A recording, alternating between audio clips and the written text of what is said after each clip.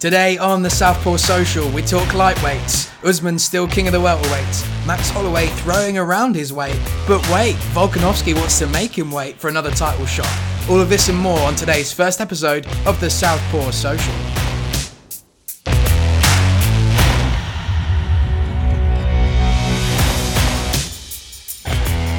Who you reckon ate the most pancakes last night?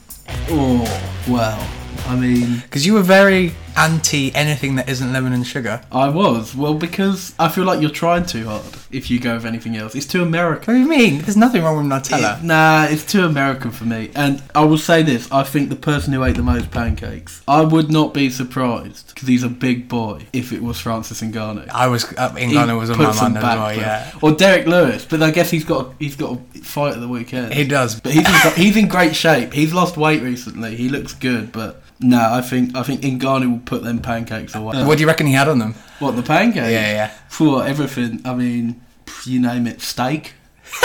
Steak. I don't know. Steak, meat, potato. Ngannou's just throwing on... What was he, a month out before this fight with Stipe? And he's just throwing steak and potatoes on his pancakes? Yeah, steak, potatoes, veg, everything. I mean, mate, he's got to keep them pecs massive, hasn't it? Get some power behind them punches. You don't punch like a Ford Escort for no reason. Anyway, welcome to the first episode of the Southpaw Social. My name is Tom Scarborough, and I'm joined by my good friend and UFC connoisseur, Dom Sumter. How's it going, buddy? I'm all good, man. How you doing? Excellent. Yeah, I'm okay. A lot to unpick for this first show. We're going to be talking about the show on Sunday, UFC 258. We've got the lightweights to unpick. Poirier, McGregor, Ferguson, Chandler, Oliveira, Gaethje. There's just endless names there. And then we're going to wrap it up by talking about Max Holloway. Just to kick off, you're a huge Conor fan, huh? I am a huge Conor fan, but, I'm not one of those people that he's a messiah, should we say. I know when there's stuff wrong with him, and it's very evident, you could see based on his last fight, in his preparation, what he did wrong, I think. You were very adamant, as was everyone, that McGregor was the complete favourite for that fight with Poirier. We actually had a bet on, didn't we? You were so convinced that McGregor was going to win. You said, if McGregor wins, Tom, you need to get yourself a tattoo of a tiger. And I said, all right, fine, but if Poirier wins, Dom, you need to get yourself a tattoo of a diamond. Yeah. When are you getting that tattoo then? I'll tell you what, when we come out of lockdown, we'll go together and we will get that diamond tattoo done. It'll be somewhere, not even hidden. I'll do it on my forearm. On your forearm? I'll do it on my forearm somewhere. I mean, that's not to discredit. That wasn't me saying that I didn't think Dustin had a shot. Dustin's an incredible fighter, as we've seen over the years. His progression after he lost to Conor the first time, it's very, he completely bounced back and completely changed everything. You forget this is a guy who's beaten Max twice, beat Khabib with a guillotine, man. This guy's no joke. And I think if Khabib isn't staying, he's the guy who really is the champ without being the champ. And it wasn't necessarily a writing off of him. It's just, a lot of people will agree that aura of Conor, it doesn't matter who he's fighting. If he's fighting Floyd or whoever, as soon as he opened that mouth and you heard him speak, there's something about him, that presence, that you just kind of go, he knows something. He's won once in 4-5 years now. Questions now need to be asked. What's he doing? Is his preparation right? Does he maybe need to look somewhere else? Look at what he's doing with his coaches? Yeah. Well, that's it. There was a huge difference in kind of the attitudes between Poirier and McGregor for this fight compared to their first one. We saw that really respectful handshake at the weigh-in. Did that kind of play into it, do you think? Has Conor people say maybe has gone too soft? I don't think so. I don't think it was a soft thing. I don't buy into the Khabib humbling thing as well, because I think it's not like he didn't lose before. He lost to Nate, he's lost to people, I think he lost to Joe Duffy early in his career, but he'd always bounced back. And, you see with, after he lost to Diaz, he was very respectful in defeat. He came back and, there was even more beef, it was even more animosity, stuff being thrown at the weigh-ins and things like that, and you kind of go, okay, he's still the same guy. He said some very unsavoury things, in the run-up to the Khabib fight that I imagine he probably regrets. And, again, he was humble in defeat. Making excuses, you can argue maybe. I don't think that really played into anything like that. I think there's just a tremendous amount of respect. He did then say after the fight, like I think he said a couple of days ago in an Instagram post, the bad boy's back, or no more Mr. Nice Guy or something. So if he's going to come back and be trash talking Conor that we sort of all kind of grew to love and, you know, immediately fell in love with even, and that remains to be seen. But I don't think that ever played a factor into it. I don't think being too nice, because you got in the cage and he was first round, he was smacking Dustin with everything he had. But the fight itself, Dustin obviously had a game plan, and McGregor was going for him in that first round, but Dustin was keeping him close quarters to combat those strikes. Yeah, he was. And I think you look at that first round, and I think there's always positives that you can take from that. And I think there's a lot of positives for Conor that you can take from that first round. I don't think Conor's ever got enough credit for his wrestling. You know, for someone who's not got very good wrestling, you talk about he goes 3 or 4 rounds with Khabib. Someone who's meant to be this crap guy. I think he's got a brown belt in Brazilian Jiu-Jitsu now. I thought he looked really good on the ground. I feel like, he got back up to his feet. He worked well in the clinch. He loves them open palm strikes in the clinch, and that shoulder in the if that doesn't. Those were nasty, eh? They were shouldering each other in the face. Oh mate, right up against the cage, huh? Yeah, everyone sort of looks at what is the next move. If it's a punch or a kick, it's a low calf kick at the moment. Like when Silva did the front kick to the face, people started doing that. Everyone's kind of doing this calf kick because it completely debilitates a guy and it makes him reduce, as we saw with the Conor fight. Well, this is it. Conor after the fight, he cited his inactivity for the loss. It might be an excuse, but also he's been out the game long enough. Whilst there's been the rise of this usage of the calf kick, right, which Poirier implemented in the fight. Yeah, man. And I think the calf kick obviously was the thing that basically won Poirier the fight. But I think as well, and Conor said this afterwards, he was too boxing heavy focused. And I was saying that, once I had time to sort of let the dust settle and rewatch the fight a couple of times, you can see there wasn't that spring that he had. If you go and watch him fight Aldo or anyone really, maybe again except for Khabib, you watch it like that spring wasn't there. He was so flat-footed and planted like a boxer would be, because you don't have to worry about anything apart from a body shot in boxing. And, I've had this chat with many people, including yourself. I said, he just didn't have that spring. And when you don't have that spring and you're planted so hard, that calf kick becomes so easy. And whether Conor said, he was checking him or whatever and it still hurt, your foot is planted on the ground, so you're not going to be able to check him as well as you want to. And I think he did all this talk about, doing the boxing because he wanted to go and fight Pacquiao. Pick a sport, man. Because I don't think the Conor that we're seeing at the moment, the Conor we last saw against Poirier, he's not a good enough boxer to beat Pacquiao, and he's not a good enough MMA fighter to beat the top lightweights. This is it, yeah. I mean, there's so many different roads that each of these fighters in the lightweight division can take right now. And one of the other things to take away from UFC 257 was the debut of former Bellator lightweight champion Michael Chandler. And he impressed with his first round knockout of Dan Hooker, and it was performance of the night, shot Chandler straight to third in the lightweight rankings. What did you make of his debut? Yeah, it's kind of been a mixed bag of Bellator fighters that have come to the UFC, because there's these guys who have been champions like Hector Lombard who just got absolutely destroyed. Clearly Michael Chandler's the real deal. Dan Hooker's no joke. It's a high profile first fight to have in the UFC. It is a high profile. There's not many more that you can have, and clearly Dana thinks big things of him because he was the replacement for Khabib and Justin. He had to go and make weight and go to Fight Island and do all of that stuff. So clearly, Dana saw that incredible talent that a lot of people thought he had, and he proved it. I think Dan Hooker, he's a great defensive fighter, and I don't know, maybe I don't even want to say the moment was too much, but because he's fought on that high profile stage before, I think he'll bounce back. And you look at that top 7, 8 or 9, the Oliveira, don't sleep on him, man. He's one of them guys, reminds me of a Gilbert Burns in the sense of incredible on the ground and then has just developed this amazing striking. Oliveira can do anyone, there's no one really, bar Khabib, if he's coming back, that can really beat this guy on the ground. Well, this is it. This kind of feels like the whole lightweight division is waiting on Khabib to make this decision, whether he's coming back, whether he's going to vacate the belt, because it is so stacked there at the top. You've got, like we've mentioned, any of these names, they could be a potential next champion. And if you're Dana, you're looking at this division, where do you even start? Where do you start at the top with Poirier? Do you give him a third match with Conor, which I don't think will happen just yet? Do you give him Oliveira? Do you give him Chandler? Well, I think let's work the idea that Khabib's done. So you got a vacated belt. Well, he was last night at the Nou Camp, wasn't he? Saying he wants his match with PSG. Saying he wants to do a fight at the Nou Camp. Picked up Kylian Mbappe's jersey from that match. He said he wants to fight in front of 100,000 people. Well, he clearly does want to fight, but is it as a lightweight champion or? I don't know. I think if you're going to do the Nou Camp and you're going to try and get 100,000 people there, would that be the McGregor fight? Well, it'd have to be, surely. Yeah. Or unless you're going to get GSP, or ballsy one, he goes up and fights Usman, or Volkanovski comes up and fights him. You can't not do one of those super fights. But yeah, I mean, let's work with the principle that Khabib's retired. Yeah, back to the lightweight. So let's say Khabib's retired. So here are the names we've got at the top. We've got Poirier, we've got Oliveira, we've got Chandler.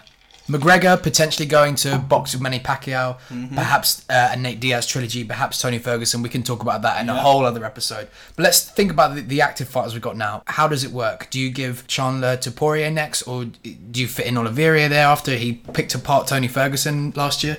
So I will say this. I'll preface it with this. I think Dana will make the Dustin McGregor fight this summer. I think that will happen, and I think it will be for the belt. How do we get to there? Dana's a businessman first and foremost, and there's too much money in it for it not to happen. You always see with title fights, there's trilogy fights, it's one apiece, regardless who loses. If you hold the belt, you're going to fight again. I have no problems with that because I want to see the most entertaining stuff. I like that. That's where I think there's so many options. Ideal situation, if you wanted to be as true to sort of everything, you got to give Chandler one more fight. I think Chandler v Gaethje would be very good, and I think you would do Oliveira v Dustin for the belt. Those two make the most sense. And then whoever wins with Chandler and Gaethje becomes number one contender? Yeah, more than likely. What about a bit further down the rankings? You could have something like Hooker and Ferguson, which is still two household names, but there's a whole redemption arc to have there for both those guys. Oh, yeah, of course. And you have to think whoever loses that is going to be really out of contention. Oh, 100%. I think Tony has to have a must-win fight. Tony's, he's closer to 40 than he is 30 now. And This is what he's lost his last two now, is it? Yeah. Yeah. Gaethje and Gate Oliveira. Yeah. Again, not two pushovers, but not the Tony Ferguson we knew. Not the Tony Ferguson who was meant to be, this is the guy to beat Khabib. Yeah, well, you look at, how he was on the card for Conor and Khabib. Dude's crazy, man. Covered in blood, gets knocked down, doing, Imanari rolls and doing, forward rolls and stuff to try and get away from getting taken down. Yeah, he's wacky. So I'm very much casual fan and got into, UFC, watching on BT Sport on Sunday nights during this whole pandemic. And the first pay-per-view I saw was headlined by Ferguson and Gaethje, and Ferguson just struck me as this complete wacky dude who Gaethje basically out-wrestled him for 5 rounds. Yeah. And he just didn't go down. He took his strikes and he just didn't, Ferguson didn't. El Kukui, man. Oh my He's goodness. Crazy. He's such an interesting person, but you're not seeing that. You haven't seen, and I know it's been 2 fights, but he's getting older. You would imagine there's so much wear and tear on that body. You see him kicking steel poles and stuff to train. He's just... Oh, I couldn't imagine what it'd be like to hang around with him. I think he has to win his next fight. And with the way these, they're cutting all these older guys, like your Romeros, like your Anthony Pettis's. Well, regardless of what happens in Tony Ferguson's future, the lightweight division remains absolutely stacked. 100%. Predictions, who's going to be the lightweight champion by the end of 2021? Dustin Poirier. Dustin Poirier, you heard it here first.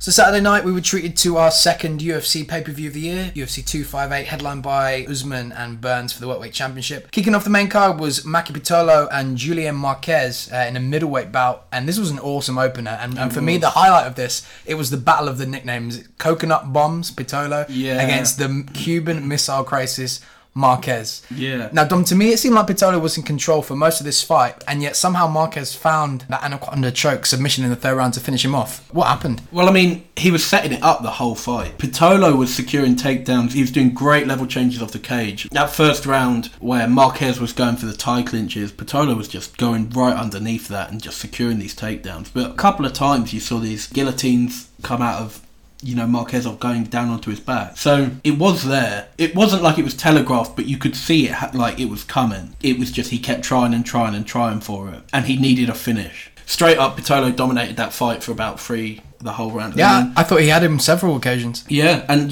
coming to the end of the fight, they just came out and were just throwing absolute bombs in that third round. You were kind of going, either one of these guys could get knocked out. I know Pitolo dropped Marquez with a low kick in the third round, and I thought, okay, this is kind of, if he's not going to be able to move, he could just start picking him off. But, fair play to Marquez, man. Pitolo gets stunned and he shoots. To catch someone so cleanly with a guillotine like that, especially a guy who's dominated you on the ground. Well, he did say in his post-fight interview that he did feel flat in the octagon. Again, I don't want to feel sad for Pitolo, but Pitolo put on a really good fight. He fought a really crisp fight up until that last minute. Fair play to Marquez, he moves on. Great bounce back after an injury. Yeah, and it was Valentine's weekend, of course, this past weekend, and in his post-fight interview, he said, hey, Miley Cyrus, can you please be my Valentine? And Miley replied on Twitter saying, if he shaves MC into his chest hair, then she is his. He blew it, though. Did he? He replied with something, and it was dry. Oh, man. Second fight on the main card was featherweight belt between Simon. Not Simon. as it said across his back of his shoulder blades. He has Simon tattooed. Talking of tattoos, his opponent Brian Kelleher had some awesome leg tattoos. He had a little anchor down there, a little dream catcher, a lion as well. Kelleher, he was busted open within the first minute of the first round, and Simone won by unanimous decision after 3. Take us through this one. Simone looked amazing. His return to featherweight hasn't. I don't think he's fought at featherweight in the UFC. He was just quick. Kelleher couldn't really find this guy. Simone's just he looked good at featherweight. You could tell he was struggling to make bantamweight. And I think it takes someone to, it takes a lot of pride to go, you know what, it's not happening here. Let's go up. Respect to the dude. He came out, he pushed the pace. That's something, he's kind of known for. He pushed the pace. You're fighting a guy like Kelleher who's got absolute rockets in his hands. You got to just go and just take him down, and that's what he did, and he fought the right fight, and he got the win. But again, just the whole fight was just Simone bringing the pace. He's got a nice jab. Kelleher did land, and I really liked this. He landed that front high kick twice, the old Anderson Silva. That was something nice to see. That was, really good structure throw there. And he probably should have thrown it more because Simone couldn't find it. It just came out of nowhere twice. And that smack you hear, especially now when there's no fans. Yeah. There was some noise behind those front kicks. But that's throughout all of the cards, all these blows that you hear. Do you know what? As much as it sucks not seeing fans at, sports events in general, being able to hear those blows and really, hear the cornermen as well has really added to, to appreciation for me of the sport. Yeah, 100%. I will also say I'll give credit to Simone using those nice 6-12 elbows. I haven't seen them in a long time in the UFC. What are 6-12 elbows? So 6-12 elbows where you bring your elbow, it kind of comes from your belly, stomach area, if you're kind of standing side on, and you'll sort of fling it upwards. So, like you're in year 6 assembly and your arms are crossed. Yeah, sitting exactly. Really nicely, and then you just fling it. You fling it up, kind of, if you're standing horizontally, you'd fling it out in front of you, kind of where your jab would go, and it comes from your stomach. And, he threw 2 or 3 of them in a row. Not threw one, waited. He just went pow, pow, pow with it, and it was, I tell you what, I haven't seen one of them in a while. John Jones kind of used those really early in his career. Hard to argue that Simone shouldn't be getting ranked guys now, because he looks quick, he's got great cardio, great wrestling, and he could be a real problem for that featherweight division. Third match, we had middleweight action with Kelvin Gastelum taking on Ian Heinisch, and Heinish's walkout song was Bob Dylan's Hurricane, which was absolutely awesome. And you know what? In the first round, he did come out like a hurricane. He controlled most of the first round with that Kimura, but it was a case again of one guy coming out the gates quicker, but then the other guy winning by unanimous decision. And this was huge for Gastelum as well, right? Because he snapped a 3-fight losing streak. Yeah, and I think people sleep on Kelvin Gastelum. Kelvin Gastelum is an absolute weapon. I have so much respect for Kelvin Gastelum. I think he's an incredible fighter. You look at the guy, he is absolutely built. The Kimura, I think what you saw was a veteran display. You look at some of his recent losses. No shame, you lose to the middleweight champ. Kelvin Gastelum, man, I think he's a great fighter. Again, great Kimura defense. Held in that Kimura, 2 Kimuras actually. Heinisch went through it twice, and it tired Heinisch out. I think the third round he looked really good. Heinisch really came out with a bit more energy, a bit more oomph to him, but it was done.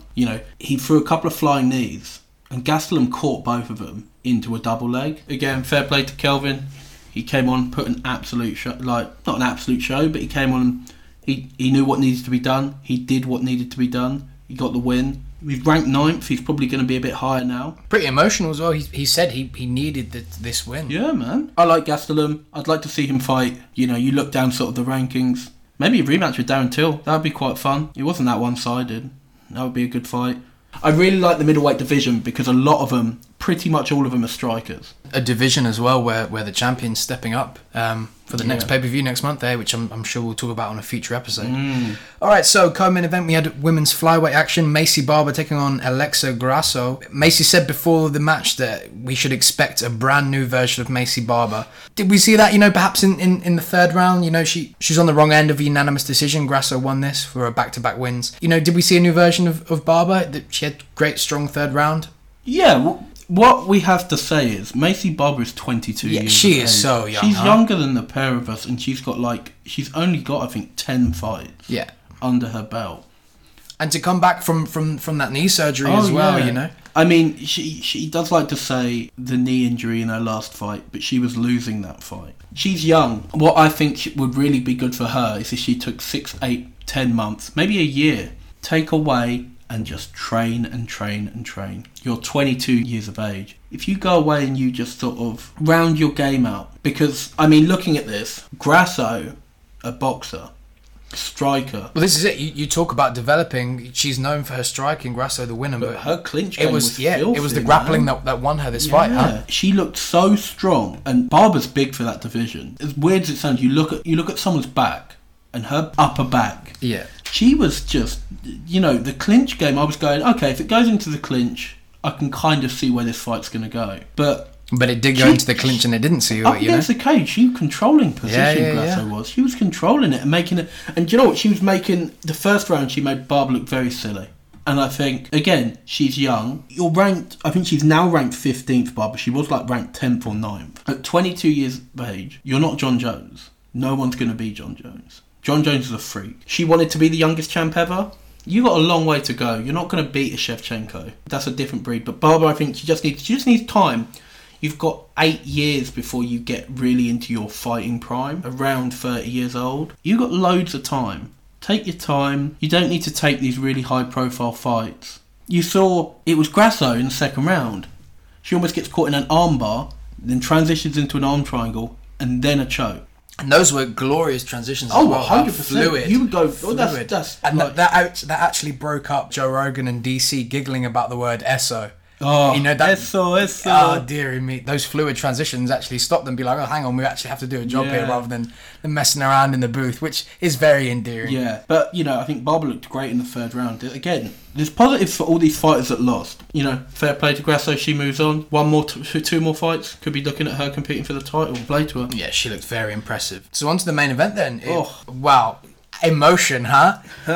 Kamaru Usman and Gilbert Burns for the welterweight championship. Now, these two are good friends, and I just want to start this by a big shout out to Coach Trevor Whitman, who was in Usman's corner for this. Whitman became quickly one of my favourite people in UFC when he went on Rogan's podcast with Justin Gaethje and spent the entire episode taking the piss out of how Justin Gaethje speaks, which was hilarious. So kind of, give us some context on why did Usman switch trainers for this fight? By the sounds of it, it was the camp kind of picked Burns over him. He was saying Usman was saying a lot of talk about respect and, picking him, and I think it's very rare you see two teammates fight each other. It has obviously happened before, Jones and Rashad Evans and people like that. All it does is, I understand they're all competing for the belt. Unless you grew up with this guy and really grew up with this guy, like Khabib said he wouldn't fight Islam Makhachev, I think his name is. He said he wouldn't fight him, it's like his brother. Cool. If it's just a guy you train with, you've known for 5-6 years, you're both competing for the same thing. You both want the gold, you both want to go down in history, you both want to be that guy. I think, that does lead to you having to leave, unfortunately. And one of you's got to go. You both can't be in the same camp together. One of you has to go. And I think it's strange they didn't back Usman. You would like to think they backed the title. But, they went with Burns. And fair play to Usman. He comes in, you think you come in with a different camp. Might go left, might go right. You don't really know. It went the right way for him, and he made it look very comfortable. Well, yeah. So we started with such an intense face-off. Oh my goodness me! You could cut the tension with a knife, and then into the first round, and Burns catches him with that huge right hook right at the start, and Usman was wobbled. And we've seen plenty of fights finish, that quickly on an instant, and where the champion or whoever is caught straight away, just unguarded. But then, like you say, Usman brought it back and he made it look easy, right? He did, and I think what the mistake Burns made is in the first round he went on his back and he just stayed there. Yeah, and Usman was just swiping at him with kicks, I get why he did it, because I think Usman probably knew if it went to the ground, Burns was on his back, it could get dicey. So you don't want to put yourself in that position. Burns had him rocked and wobbled. I'm not saying he could have, but if he hit him a few more times, there could have been a knockout. But he sat on his back for a minute and a half. You let Usman recover, you let Usman just take shots at you. Burns did land this really nice body kick off his back. It's almost like you just stood there. It was like you just gave him a minute and a half break. Yeah. And you can't do that to a Kamaru Usman. You can't really do that to anyone. Especially you can't do it to Kamaru Usman, a guy who will just absolutely pound you and will make you look silly. And he did, 34 seconds into round 3, that's what he did, and Usman walked away retaining the belt with the TKO win. You need to talk about that jab. Kamaru Usman's jab may be the best jab in the UFC in terms of power, Like, it's in the box, it's tight, it's so straight. And I know it's going to sound stupid for a jab, but it's so straight. He'll switch stances with it. So he'll throw the jab off the left, and then he'll switch stances and throw it off the power punch. And that's what he did. That's a lot of what he was training with. Trevor Whitman was switching to southpaw and training on that unorthodox stance. Yeah, that's he's getting scarier and scarier, if that's even possible. You know, Nigerian Nightmare is the nickname for a reason, and it really shows. Well, he's tied second now for the longest win streak in UFC history, with 13, only behind Anderson Silva now on 16. He beat GSP's record as well. Yeah, he surpassed GSP. There's a lot of comparisons now between Usman and GSP. But after the fight, Usman called out Masvidal again, said it's not done. You know, where does Usman go next? He's beaten the top 4 in the welterweight division. He's beaten 6 of the top 8. What could possibly be next? You know, he's beaten everyone. He's good. Yeah, I mean, he wants that Masvidal fight, and it makes sense because his mentality isn't to put on a show. His mentality is to be the best. It doesn't matter if he sits on you and wrestles you for 25 minutes. He's walking out with that belt. It doesn't matter what it takes. If it means he puts on a boring fight, so be it. The reason he wants that Masvidal fight is because Masvidal, as much as I like him, made excuses. He made a lot of excuses. You took the fight on 6 days' notice. Why? Because if you lose, you lost on 6 days' notice. Masvidal made a mistake taking that Usman fight. Don't take the fight on 6 days. I know Dana loves a business guy and loves a guy who's all about the company. And no, you've knocked it off. Like, you've knocked that sheen off. It's like, it's the same with Conor. He's lost that sheen now because he's lost again. He's got to get it back. I don't think Masvidal's good enough to beat Usman. Is anyone good enough to beat Usman? No. I don't think so. I don't think anyone's as good a wrestler as him, and his striking is getting better and better, and he's adding more things to his game. That jab is just so powerful and quick. You know, you go down the list. He's beaten Colby, he's beaten Burns, he's beat Edwards, granted a long time ago. He's beaten Jorge. That's it, 6 of the top 8. Yeah. If you're Dana and you're looking at trying to book the most entertaining fight, what do you do with him? What do you give him? Because there's been sprinklings of Usman Khabib. There's been sprinklings of Usman GSP. Do you think either of those could happen? No. And if not, then what do you give him? What do you do to him? Usman wants to be the best welterweight of all time, and I think he's on his way to being. He's got better striking than GSP. Is he as dominant on the ground? Maybe not. You know, there's one name, and he's 14th ranked in the world. And he's the guy that everyone's talking about. And if he gets a couple of wins, and I hope he gets better and recovers from this long-lasting COVID symptoms. This guy, Khamzat Chimaev, I've watched his fights, his fights in the UFC. He is scary dominant. Welterweight and middleweight. And you look at this guy and you go, okay, he is that good on the ground. It reminds you of Khabib. Those comparisons are fair. But he's like Khabib with the right hand. Knocked out that guy in 27 seconds, whatever it was. Only been hit like 6 times while fighting or something. And he's at 15 right now? He's 14. He's 14. If he can do what he's doing to unranked guys, if he can do that to ranked guys, you could be looking at another similar situation to a Khabib. A guy that is that dominant but with better striking maybe. You know, we haven't seen much of his striking, but that could be a problem for Usman. So it will build to a fight with Usman eventually? Potentially. If he keeps winning, you know, he's only got 8 or 9 fights on his. But if he keeps winning... But that's going to take some time, right? So as a fan right now, who do you want to see Usman face, let's say, in his next 1 or 2 fights? It's Masvidal, and if he beats... I think if Masvidal can get a proper game plan going, working out... Because, you know, Usman didn't take him down and keep him there. He just held him up against the cage. If Masvidal can work out a way to get out of the clinch and just keep fighting, just keep striking with him, it's a different story. And with a full camp, you can develop a game plan like that. But I mean, yeah, there's some... I tell you what, every division, you know, has got some killers in it, and you know, everything's kind of looking excited. This is probably one of the most exciting times for the UFC. There was no fight of the night officially. What was your fight of the night? Ooh, I think there was anything that was really groundbreaking or really sort of stand out. That's why there wasn't a fight of the night. But I think if we're going to have to go with one on the main card... I like the Barber fight. I like the Barber and Grasso fight. I thought, again, because you look at the transitions and you look at the clinch work and you look at the striking, it kind of covered everything that you kind of wanted to see in MMA, in an MMA fight. So I'm going going to go with Barber v Grasso. That would probably be my main card fight of the night. Nice. Shout out as well to Bruce Buffer, who celebrated his 25th anniversary in the UFC. He was sporting a lovely red jacket, which was... Oof. It wasn't as... flamboyant. Yeah, it wasn't as flamboyant. It was still very lovely, and I'm sure cost much more than I make in a year. But I have a question for you. As a casual fan, who for you is the most enjoyable fighter to watch? That I've seen so far? That you've seen so far? Oh, I think it's got to be Figgy. You think Figueroa? I love watching his fights. Yeah. He is just an animal. He's a machine. He fought, was it the beginning of December, then had a 2-week turnaround before his next fight. Yeah. And then before that second fight, that fight, by the way, was insane. Yeah. Against... Perez? Moreno, wasn't it? Yes, Brandon Moreno, yes. Yeah. No, you are right. That second fight against Moreno, he had a 2-week turnaround. That, a few hours before the fight, he was in hospital with food poisoning. Yeah. The man is a machine, and I, for one, cannot wait to see him be the champion forever. Anyway, so I think it would be amiss of us to not talk about, on our first episode of this Southpaw Social, the performance Max Holloway gave to start the UFC year last month. Yeah. He faced Calvin Kattar and got the unanimous decision win after 5 rounds. But what a performance, huh? Oh, it's ridiculous.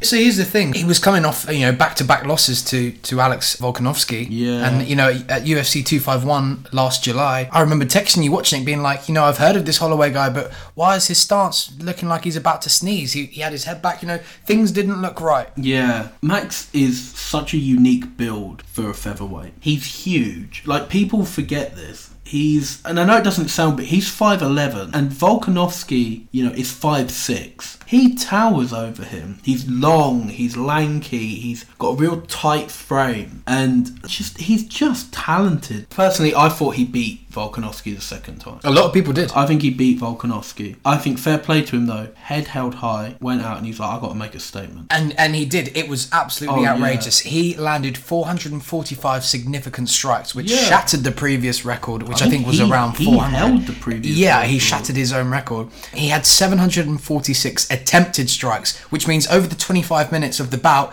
he tried to throw a punch every 2 seconds. Yeah. That is outrageous. Yeah, that's insane. What do you think lit a fire under his ass? He really wants that belt. As everyone who fights wants that belt. He wanted to come out, make a statement. He wants that belt back. Again, he's a young kid as well. He's 29 years of age. He's the right side of 30, and you think he's been on this ridiculous run. He's still got so much time to get better and better and hone his craft. And Max needed to make a statement. He made the biggest statement. One of the most viewed videos and most talked about videos for that January was him talking to DC or whoever it was, or John Anik. He was having a full blown conversation with the commentary and team, ducking and dodging and not getting hit. Yeah, he wasn't even looking at Kattar at his opponent. He didn't need to. It was an outrageous performance, and what it's led to is, despite being 0-2 against Volkanovski, Dana has come out and said, "Well, I think I have to book the third match for the belt because of Holloway's performance." Yeah. In that. That's pretty rare, right? To be 0-2 against the champion and still have a third title shot. Huh? Yeah, of course, man. Max is this different breed of guy, and I think maybe Volkanovski's just his kryptonite, or who knows. Maybe it's certainly ruffled Volkanovski's feathers. He defends the belt against Brian Ortega at UFC 260 next month, but he's come out and said, well, to give Holloway another shot at my belt would be disrespectful to me. And he said that Holloway is this golden boy, and Dana is spoiling his golden child. Well, I think if you're the champ, you fight whoever and everyone. You should relish in the challenge. If you see a guy fighting that well, you should be going, I want to fight that guy. I think Volkanovski's a very, very good fighter. You don't beat Chaz Mendes, you don't beat Jose, you don't beat Max twice-ish without being amazing at fighting. But I think if you're going to be this champ and you want to be this and that, you fight everyone. And granted, you've beat him twice-ish. Yeah, well, the second one was slightly controversial. But do you see, after a performance like that, it's very hard to say he's not deserving of another title shot. I like Max against really anyone in that top 5. You can just argue, does he deserve a lower ranked opponent? Does he deserve the title shot? I think he's earned the title shot based off that performance. If he'd have knocked him out, you really couldn't put any questions into that sort of thing. Yeah, fair play for Kattar for lasting all 25 minutes, huh? Yeah, you take 445 strikes and you're still standing. Like that's Ferguson levels of crazy, huh? Oh, 100%. And he was busted up and he was bleeding, and so much respect to Calvin Kattar, because that was like Diaz levels of punishment. That was a Diaz brother punishment situation right there, because not many people take those sort of hits over and over and over and over again. But he never was looking like he was out. He kept fighting to the end, and I applaud that man, and fair play to him. He won a lot of fans that night, as did Max, of course. Featherweight's looking juicy, as is every division. Here's a question for you. Would you rather spend 5 minutes with Max Holloway, the Max Holloway we saw last month in January, or would you rather take one punch from Francis Ngannou? Ngannou, man. I think I'd rather get it over and done with. Oh, get it done. If you're asleep, you're asleep. You'll have a headache for a couple of days. Preferably neither. I'd take the broken jaw or something. Get it over and done with, right? Yeah. Big up. Let's see Francis and Stipe next month or a couple of months' time. Oh, I'm looking forward to that one. Yeah, and we'll have it all here on the Southpaw Social. Just to finish off then, we've got Fight Night 185 this Saturday. Big heavyweight main event. Curtis Blades, second rank against Derek Lewis, the fourth rank. Who you got, Dom? Curtis Blades. I love Derek Lewis. Derek Lewis is my guy. Funniest guy, one of the best people on Instagram. Hilarious. But you can't deny Curtis Blades. He's been on my radar for a long time since he's come into the UFC, and this guy is so talented. Winner of this fight faces the winner of Stipe and Ngannou? No. John Jones fights the winner of Stipe v Ngannou. Ooh, that one's too close to call for me. Hey, we'll have plenty of time to discuss it on a future episode of the Southpaw Social. Shout out as well to Tom Aspinall from the northwest of England, fighting at heavyweight against Andrei Arlovski on Saturday. Join us next time. Thank you very much. Peace. Bye.